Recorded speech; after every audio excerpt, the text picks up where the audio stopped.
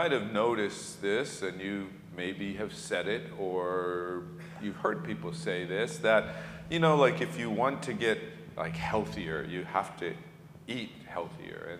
And the big question is like, why can't healthy food taste as good as bad food, right?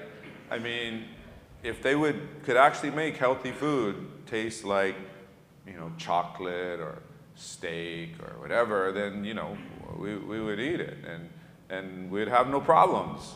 A lot of people, I think, would be healthier where they would exercise more.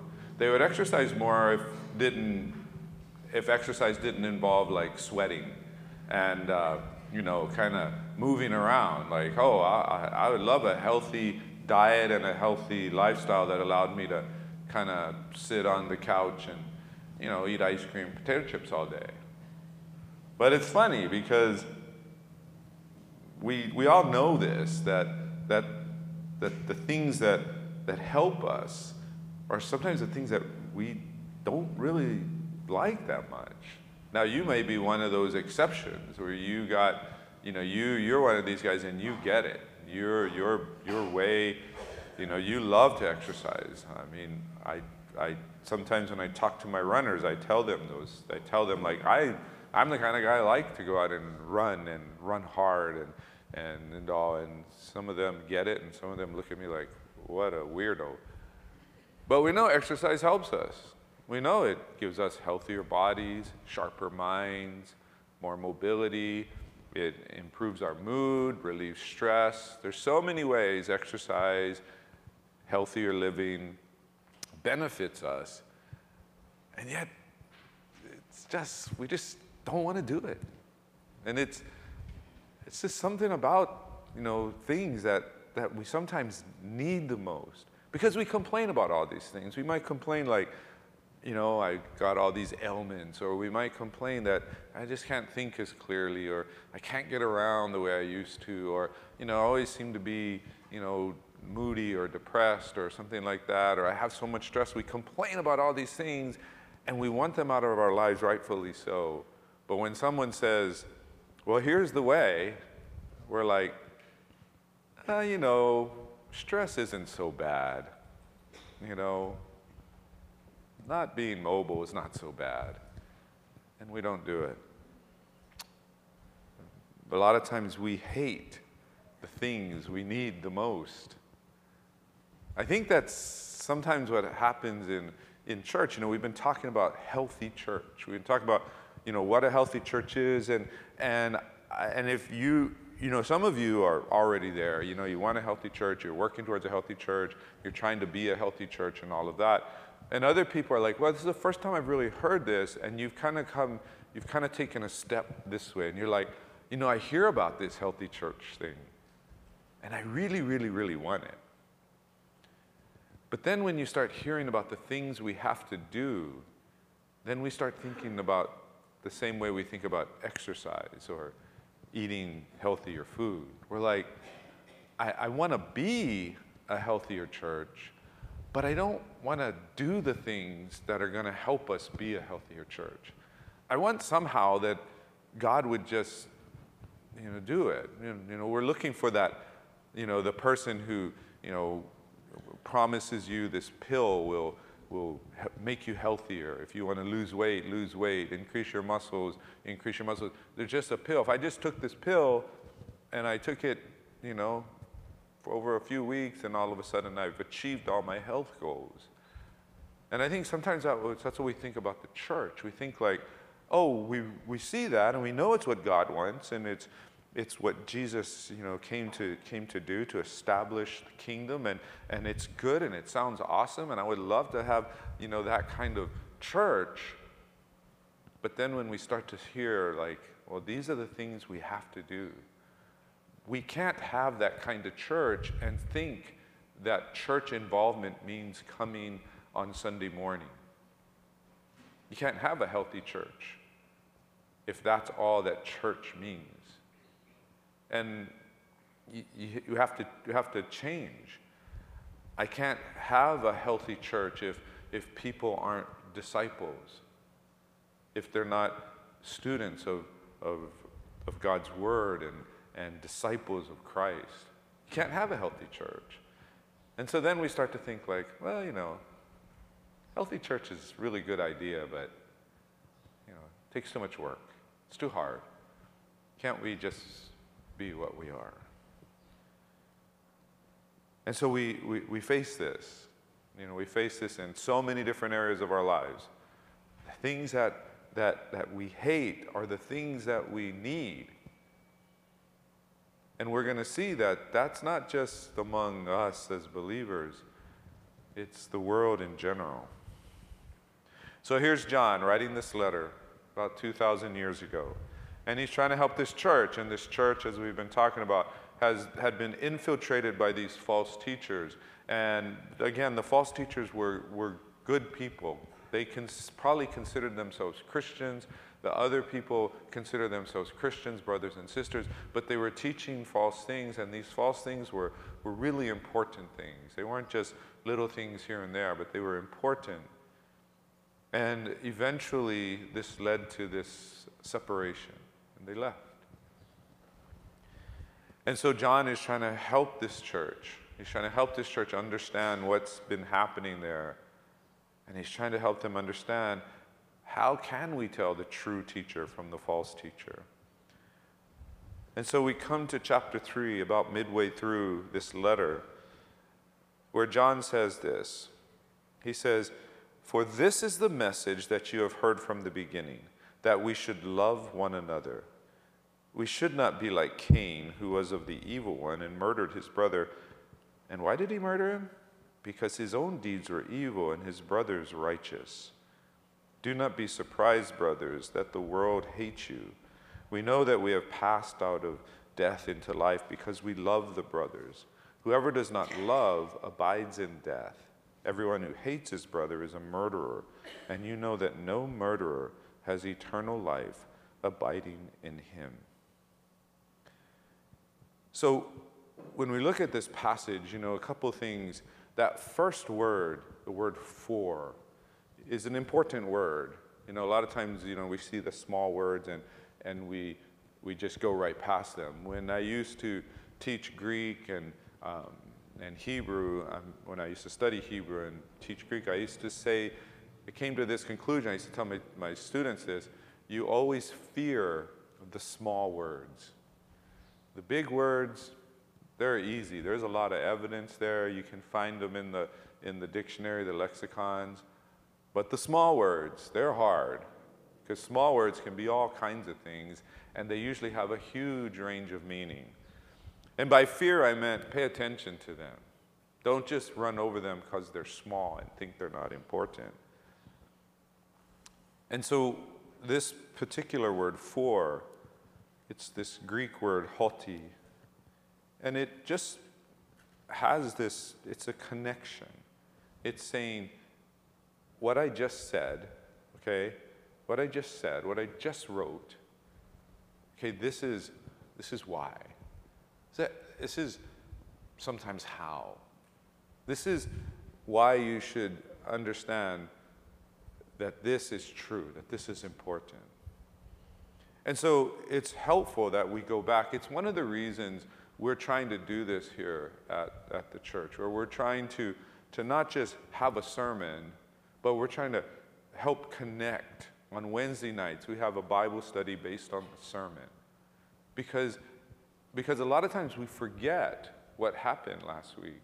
And so if I don't remind you and you see the word "for," you don't think it's that important because you don't know what the point was last week. But if you remember last week, John repeated the same thought 4 times. He used different words, but he repeated the same thought 4 times. And what he said again and again, he said, if you practice sin, if you continue in sin, then you cannot be a child of God. Well, maybe he didn't say you cannot, because that means that you might go, well, why can't I? No, he's saying it a little harsher. He's saying you are not. Again, we don't like this. We're like, who am I to judge? I can't judge someone else's salvation. I can't judge whether they're Christians or not. I'm not telling you to judge. I'm telling you what John is saying. John says, if someone is continuing in sin, practicing in sin, and I'm not going to go over last week's sermon again. You can listen to it on the podcast if you wish. But if someone does that, they are not a child of God. In fact, they are a child of the devil.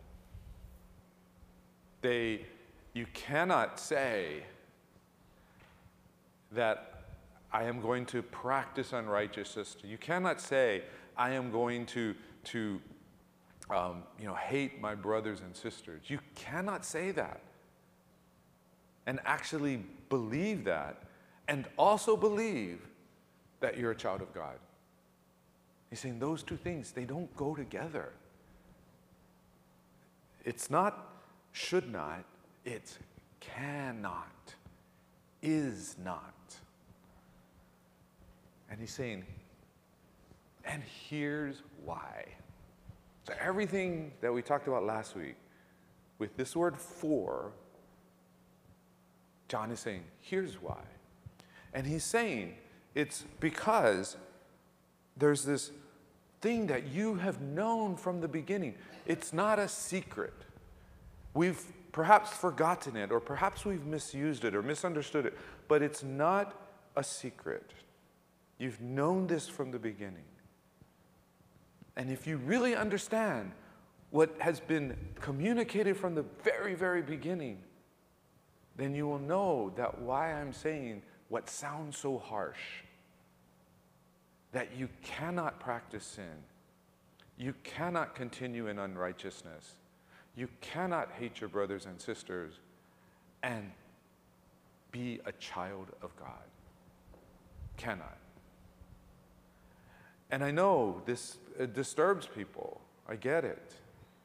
You know, I grew up in a time when, you know, my dad would do funerals, and it sometimes would be for someone who we didn't know. They weren't in the church or whatever. And my dad would always try to, find out, was there any time where this person prayed a prayer to receive Christ? And I respect what my dad was doing. My dad was not going to judge them, but he wanted to know, did they have a profession of faith? Now, can we have hope that someone had a profession of faith at some point in their life? Sure. You can have hope. It's some evidence, but it's not the evidence. The evidence is,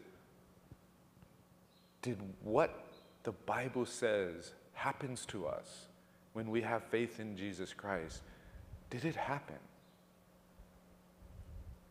Were you made new? Did you have His Spirit dwelling within you? Are you not just capable, but are you loving the way that only God can love? Has all that happened? If that's happened, it's good. That profession of faith was amazing. But I grew up in a time where it was almost like some people said, okay, I'll do the profession of faith, I'll come forward if that's what it takes, I'll pray to receive Christ, and then, hey, I'm good. Because it's not by works, it's by faith. I'm good. If I decide I want to do some things and help out at the church, do some, Bible reading, whatever, I'll do it. But don't have to. I'm good. And, if I stray a bit, if I go and, cheat in my business life, or, cheat in my marriage or whatever, it's okay, because I'm good. I prayed a prayer, and I'm good. John's saying, you need to pray the prayer. You need to acknowledge, who Christ is and what He did for you. You need to receive Him as Lord and Savior. He's saying you need to do that, but He's saying that only had effect if since then you have been living in righteousness. You have been practicing righteousness. Remember, John is not saying that you've been perfect.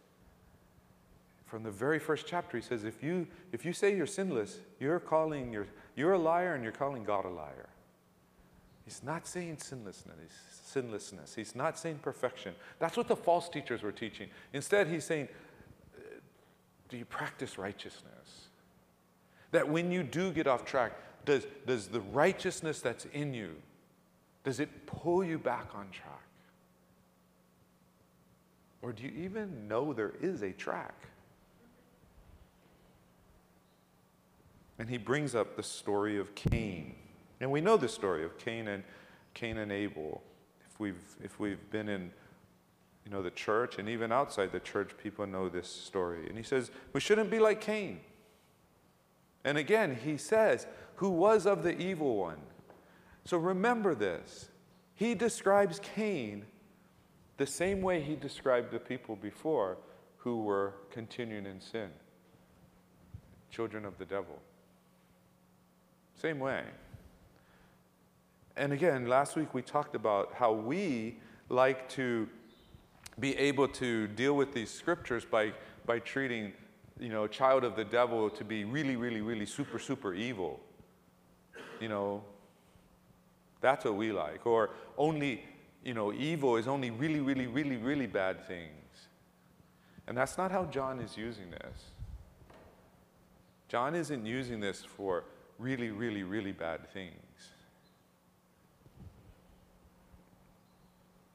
He's saying, if you're not a child of righteousness, if you're not a child of God, if you're not following righteousness, if you're not, trying to express God's love that he's given to you, if you're not trying to do that, then you must be doing something else. And the only other thing to do, if it's not from God, it's from the devil. Again, it would be so easy if evil looked evil all the time. That'd be awesome. We go like, oh, that's evil. It'd be so easy. It'd be easier if the devil walked around with a name tag. It'd be so easy. But that's not how it works. The worst evils are subtle. The worst evils actually don't even have to do with your actions. They have to do with things that have come into the way you think and what you value and why you make choices. Those are the silent ones we don't see. Oh, we're watching that movie, reading that book, participating in different aspects of culture. And all these things are being shaped. Our values are being shaped. And if we're not grounded in God's word, if we're not grounded in just knowing what it means to be like Christ and to be righteous, it's easy to get pulled away.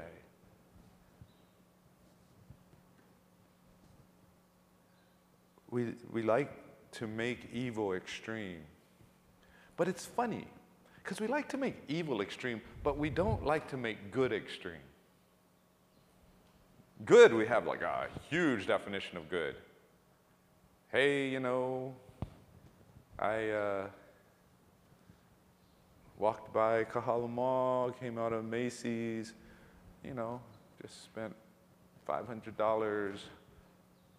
But I had a couple quarters, I threw it in that red kettle thing. So that's good, right? Well, it is good. But it's funny, our definition of good is wide, it's broad. That homeless person, other people were like staring at him, but me, you know what I did? I smiled. It's good. And again, is that good? Yeah, it's good. But our definition of good is so big, and our definition of evil is so extreme. What is all this stuff in between? In John's mind, there's no stuff in between. It's either good or it's evil. It's either light or it's dark. It's either love or it's hate. And so when he looks at Cain, and he looks at the story of Cain, he's bringing up a story that would have been very familiar to his Jewish readers. But it would also have been familiar at this point in the church's history, because the church has been around for about 40, 50 years, and their main scripture has been the Hebrew scripture. So they know the story of Cain. They've heard it. In fact, we find it referenced in other New Testament writings. So why is the story of Cain so important? Why does he bring up Cain? Of all the people he could have brought up, why does he bring up Cain? It's not because he was a murderer, although that's kind of connected. But the first thing is because they were brothers. He's not talking about people who are enemies of Christianity or enemies of the church and coming in and wanting to. He's talking about people that we consider brothers and sisters. He's talking about what seems like they are part of us. The second thing is, Cain was resentful. And he was resentful largely with God and not with Abel. He was more upset. I think the story would have turned out differently if God had accepted Abel and Cain's sacrifice. You guys know the story, right? They both present a sacrifice, and God accepts Abel's. But he doesn't accept Cain's. And if you just read the story on face value, it's like, oh, why not? Why was God so picky? Why was he being, why didn't he just say, hey, Cain, you did the best you could. It's not great, but you know what? I'm going to take it anyways because I'm a God of grace and love. Why didn't he do that? It'd be such a better story. Just try your best. Well, it tells us in Hebrews why. And it tells us here. It's because what Abel did was righteous. Remember what we talked about righteous. Righteous was right action, right? With the right purpose, the right heart. That's righteous. When Abel offers his sacrifice, all those things are there. When Cain offers it, it becomes evident that he certainly doesn't have the right heart. And we're not sure he has the right purpose. He did the right action. He made an offering to God. He made a sacrifice to God. He did the right action. But the other two pieces weren't there. And so he resents Abel's righteousness. Keep that in mind. Because when we go through these different points here real quickly, we're going to come back to that. He resents Abel's righteousness. And there's no indication that Abel was like, taunting Cain, like, oh, look what God did with mine, and I guess yours wasn't good enough. Why don't you try again? There's no indication that Abel does anything. He doesn't humble brag. He doesn't do any of that. But Cain has an issue with his brother's righteousness. Well, 3 points that we see from this text. And tells us both what we should be doing and really who we should be. And it's not something that we have to necessarily generate. It should already be there. And it's just simply this, that disciples love one another. That's that commandment. That's that thing that's been from the very beginning. Love one another. The Greek word is agapomen allelus, right? It's right there on the screen. You guys knew that, right? but it's agapomen allelous. The first word sounds like agape because it is that word. It's the verb form of that word. And it has this idea of let us love. Let us love. And allelous is the word for each other, one another. So let us love one another. We're not going to be like Cain. We're going to love one another. We're going to love in the opposite way Cain does. We don't hate someone's righteousness. We love the person and we love the righteousness in them. And you might go, well, that's obvious. Of course we do that. Not so obvious. Not so obvious. You ever have that kid in class, when you were in class and you're like, oh, you and maybe a couple of your friends are like, oh man, this teacher's impossible. There's no way you can, learn it. There's too much work. The exams are too difficult. And then there's that one person who gets an A. And you go, right? And you come up with an explanation. You know why they get an A? Because they have no social life. If they had a social life like me, if they were more well-rounded like me, then they wouldn't get an A. But all of us normal human beings that live a normal life, it's impossible, right? We're resenting someone else's success. We're looking at someone who actually did the thing that we thought was impossible, and we're resenting them. Why? Because they took away our excuse. The Bible says, iron sharpens iron, and people love to say that, but here's the truth. Iron doesn't always like to be sharpened. That's the truth. Part of being a healthy church, disciples, is that we sharpen one another, which means sometimes we're going to have to say things that we don't want to hear right now. Maybe we think we're not ready to hear. Or maybe even if we hear them, we can't really process them. We resent. We don't love righteousness in other people all the time.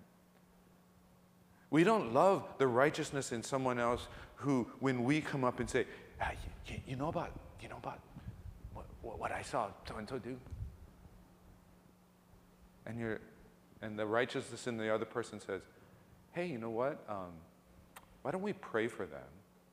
And then after we pray for them, if it's still bothering you, let's go talk to them. You know how I know we don't like that righteousness? Because I know I'm that way sometimes. And I know that whenever I've done that consistently in any group I've been in, people stop complaining to me about other people. Because they're not complaining to me because they want to make the situation better. They're complaining to complain. And now they start to resent you because you're trying to do the right thing. You're trying to do the healthy thing. You're trying to bring reconciliation. You're trying to be constructive and move things forward. You're trying to help everybody grow, and they resent you because you're not allowing them to complain. Oh, maybe this agapomen allelous is a little harder than I thought. Yeah. Maybe I don't love the righteousness in other people.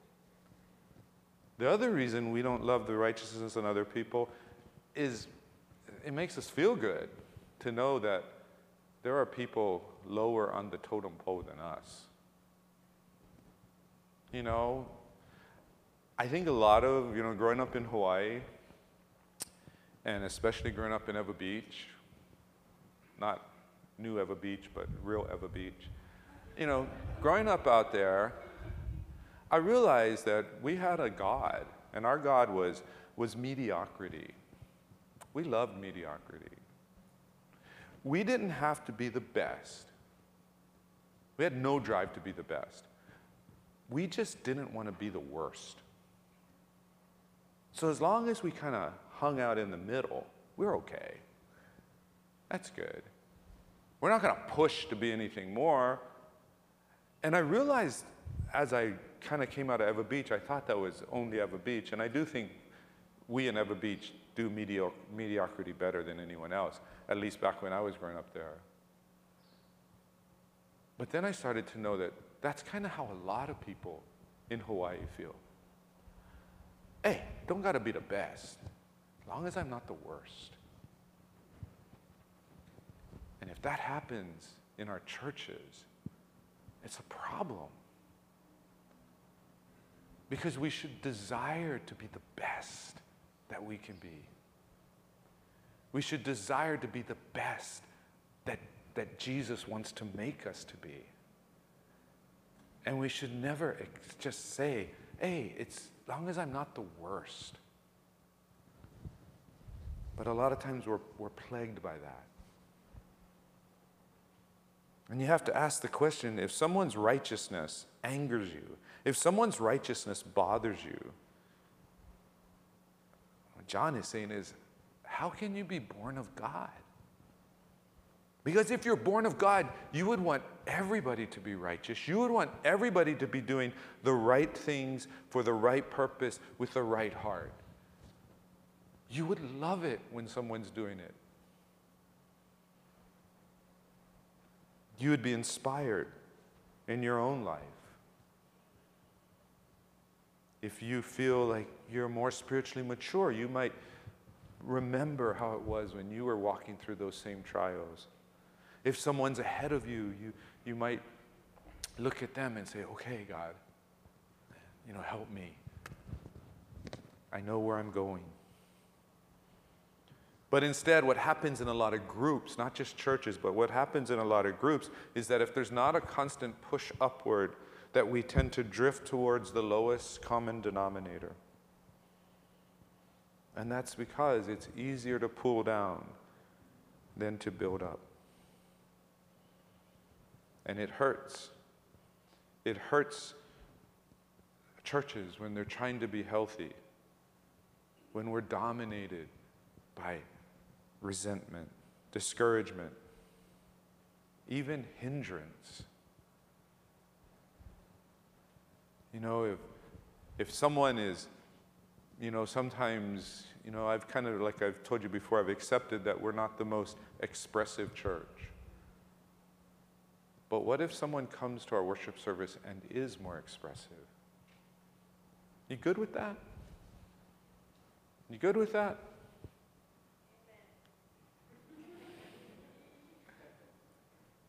What if someone who is more willing to talk about what's going on in their lives when you're more reserved? Are you okay with that? Or are you going to sit in judgment? Or are you going to do the typical things like, they only do that to get attention? You know what? Even if they only did it to get attention, you know what you should say is, why do they need to get attention, and how can I help them? What is it about their lives that craves attention, and how can I be a help in their lives? But we hinder growth. We hinder people trying to live their lives.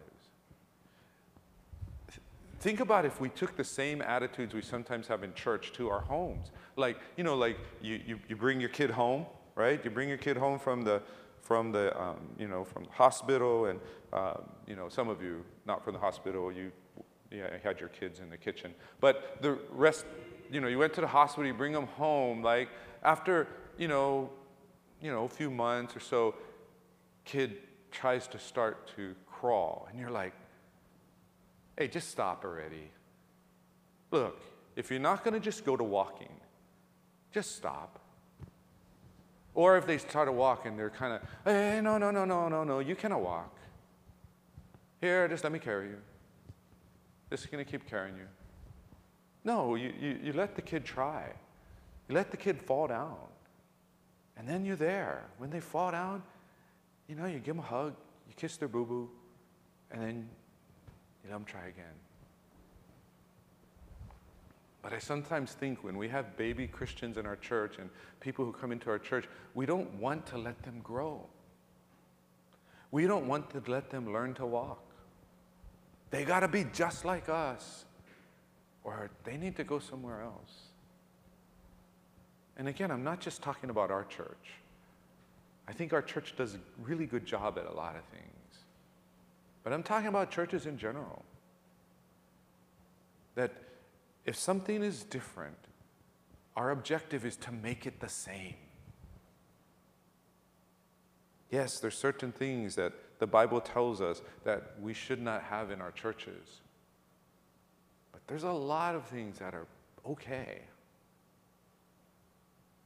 I really believe God is bringing our church to this place. He's bringing us to this crossroads, this edge, or whatever you want to say it. That the next step's not going to be a step; it's going to be a leap, and there's going to be faith involved. But there's going to be some amazing things that can happen to help us go from being a church that's kind of healthy, the church that's really healthy. I really believe that. And so what we have to ask is, okay, how do I feel about that? Because it means I might need to do things that I don't like to do. It means I might have to eat food, to extend the metaphor, that I don't want to eat. The church can't be healthier unless all the people in the church decide to be healthier, which means we all have to change.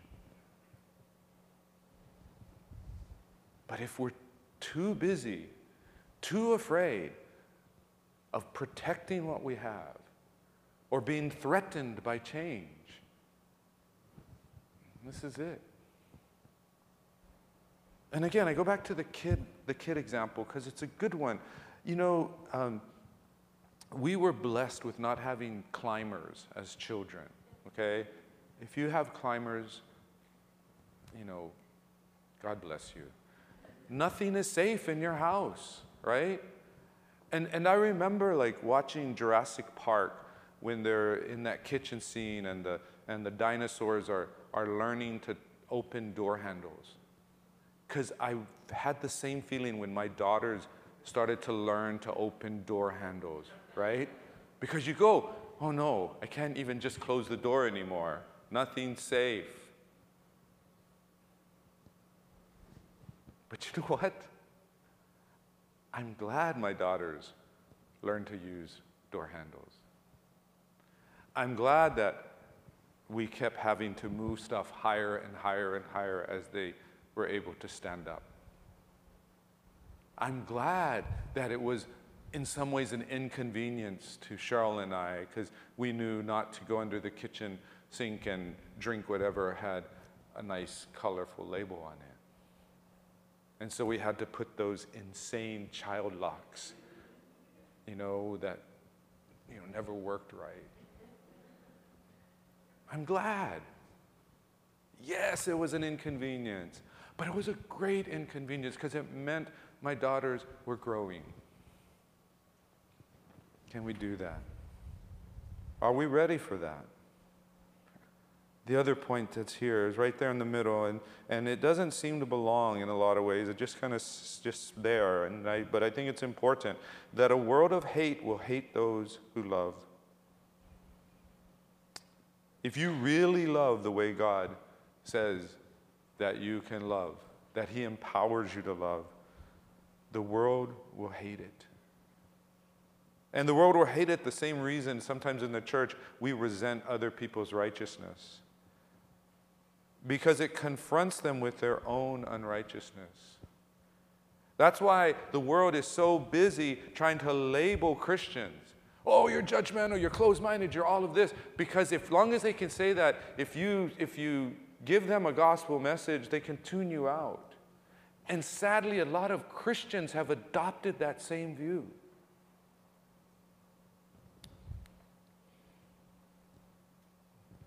If we love the way that God can love, the way that only God can love, we show them another way. We show them that we can still hold on to how God wants us to live. We show them that you can still live with holiness, but at the same time have love and grace. There's a lot of people in this world who have adopted this attitude, and you just have to know it, that if you disagree with them, that means you don't love them. I don't know where this idea came from, but it is so strong in our world today. If you disagree with me, you don't love me. If you love me, you agree with me. What Christians need to show again and again is that, yes, we might disagree with you. We might disagree with your choices that you've made. We might disagree with what you say is right and what is wrong and what you value. But here, make no mistake, we love you. We love you. And we're not just saying it. We're going to live it. We're going to be out there even when you're hating us. Even when you are trying to tear down what we're doing, we're still going to love you.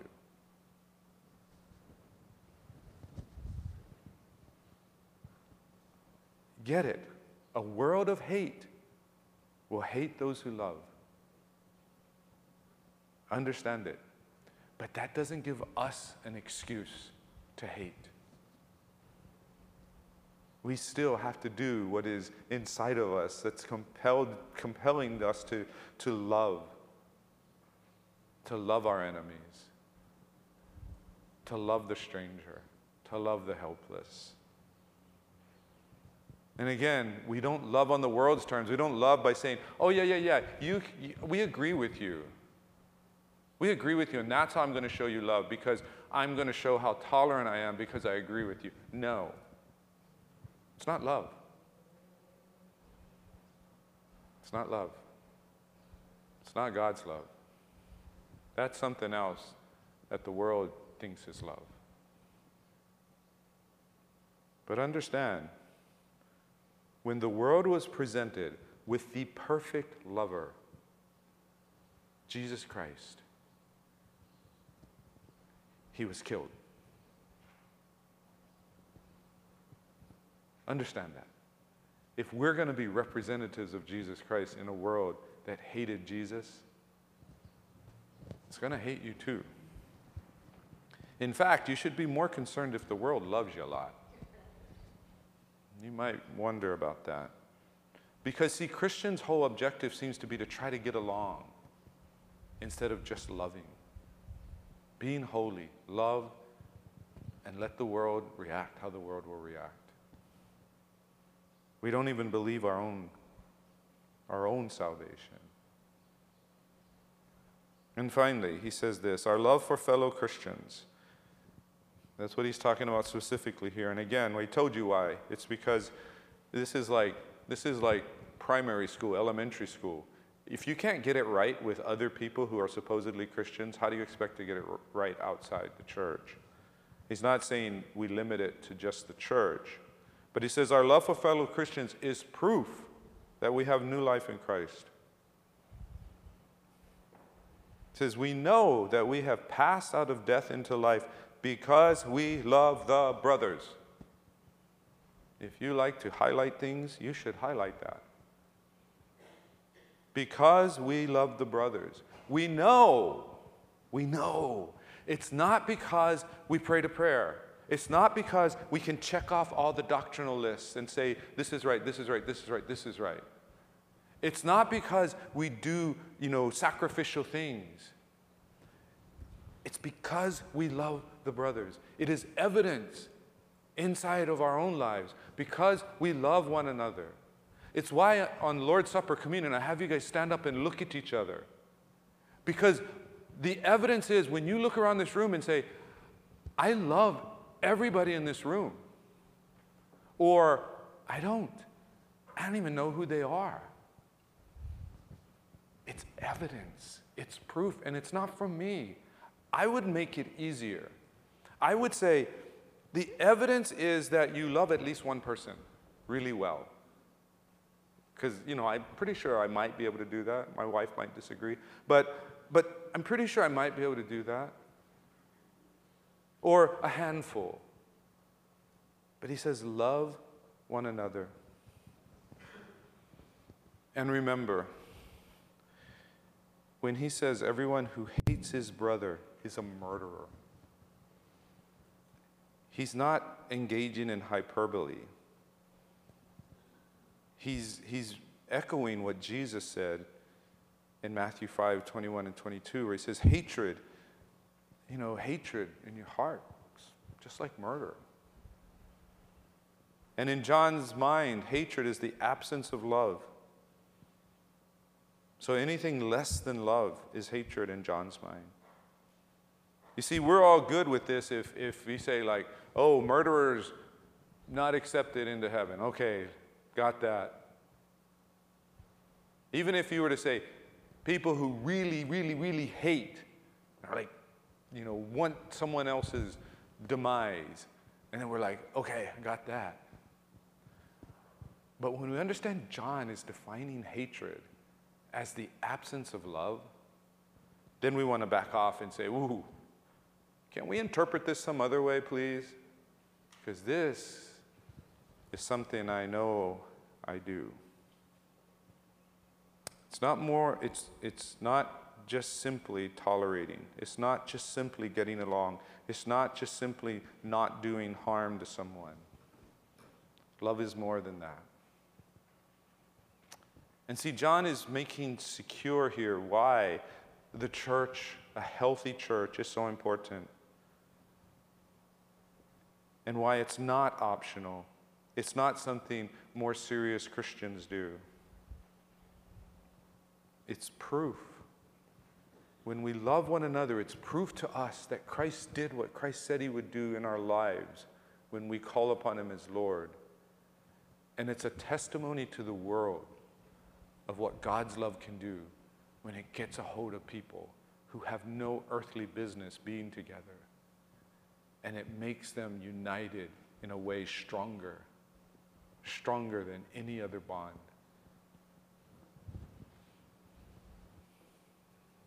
The last thought here is he says, no murderer has eternal life. And when we think about eternal life, we usually think about the duration. But notice he says, eternal life, dwelling in him, abiding in him, living in him.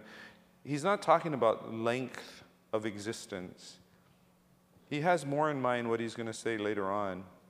And he says, and we know that the Son of God has come and has given us understanding so that we may know him who is true, and we are in him who is true, in his Son, Jesus Christ. He is the true God and eternal life. Jesus is eternal life. It is not simply the duration of existence. It is the presence of Christ in our lives. And he's making this point because he's trying to make this point what he's been doing for about 2 chapters now, again and again and again. And, I had a clever way of doing it, but I've kind of run out of time, so I'm going to do it quickly. And then if you want to hear it longer, we'll chat over coffee. But he's saying, I cannot fathom how you could have Jesus Christ, the Son of God, the eternal one, the perfect one in your life, and right next to it have hatred. And right next to it have resentment. And right next to this eternal life having unrighteousness. I can't fathom that. That's what John is saying. How can you have Jesus Christ in your life and welcome all these other things? That's the question. Doesn't mean they're not there, but it means we should try to get rid of them. It means it's like when you go to your refrigerator and you see the thing that's past the expiration date by about 6 years. You should want to get rid of that as soon as possible. Once you find it, get rid of it. That's John's point. Once you see that resentment, once you see that unrighteousness, once you see that jealousy, once you see whatever that is in your life, you should say, that has no place in a life where Jesus is present. Get it out. And we get it out. I love this. I love John.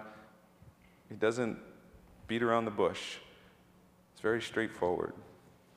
I don't love it in some ways because I don't get anywhere to hide. I want to hide. I want to say like, oh, John, but what about this and what about that? John doesn't let us hide. So let's think on his word. Let's reread, review, and see what he's saying. Let's not try to explain it away. And let's say, God, we want your love to abide in us. We want Jesus Christ to abide in us. And there's no place for these other things.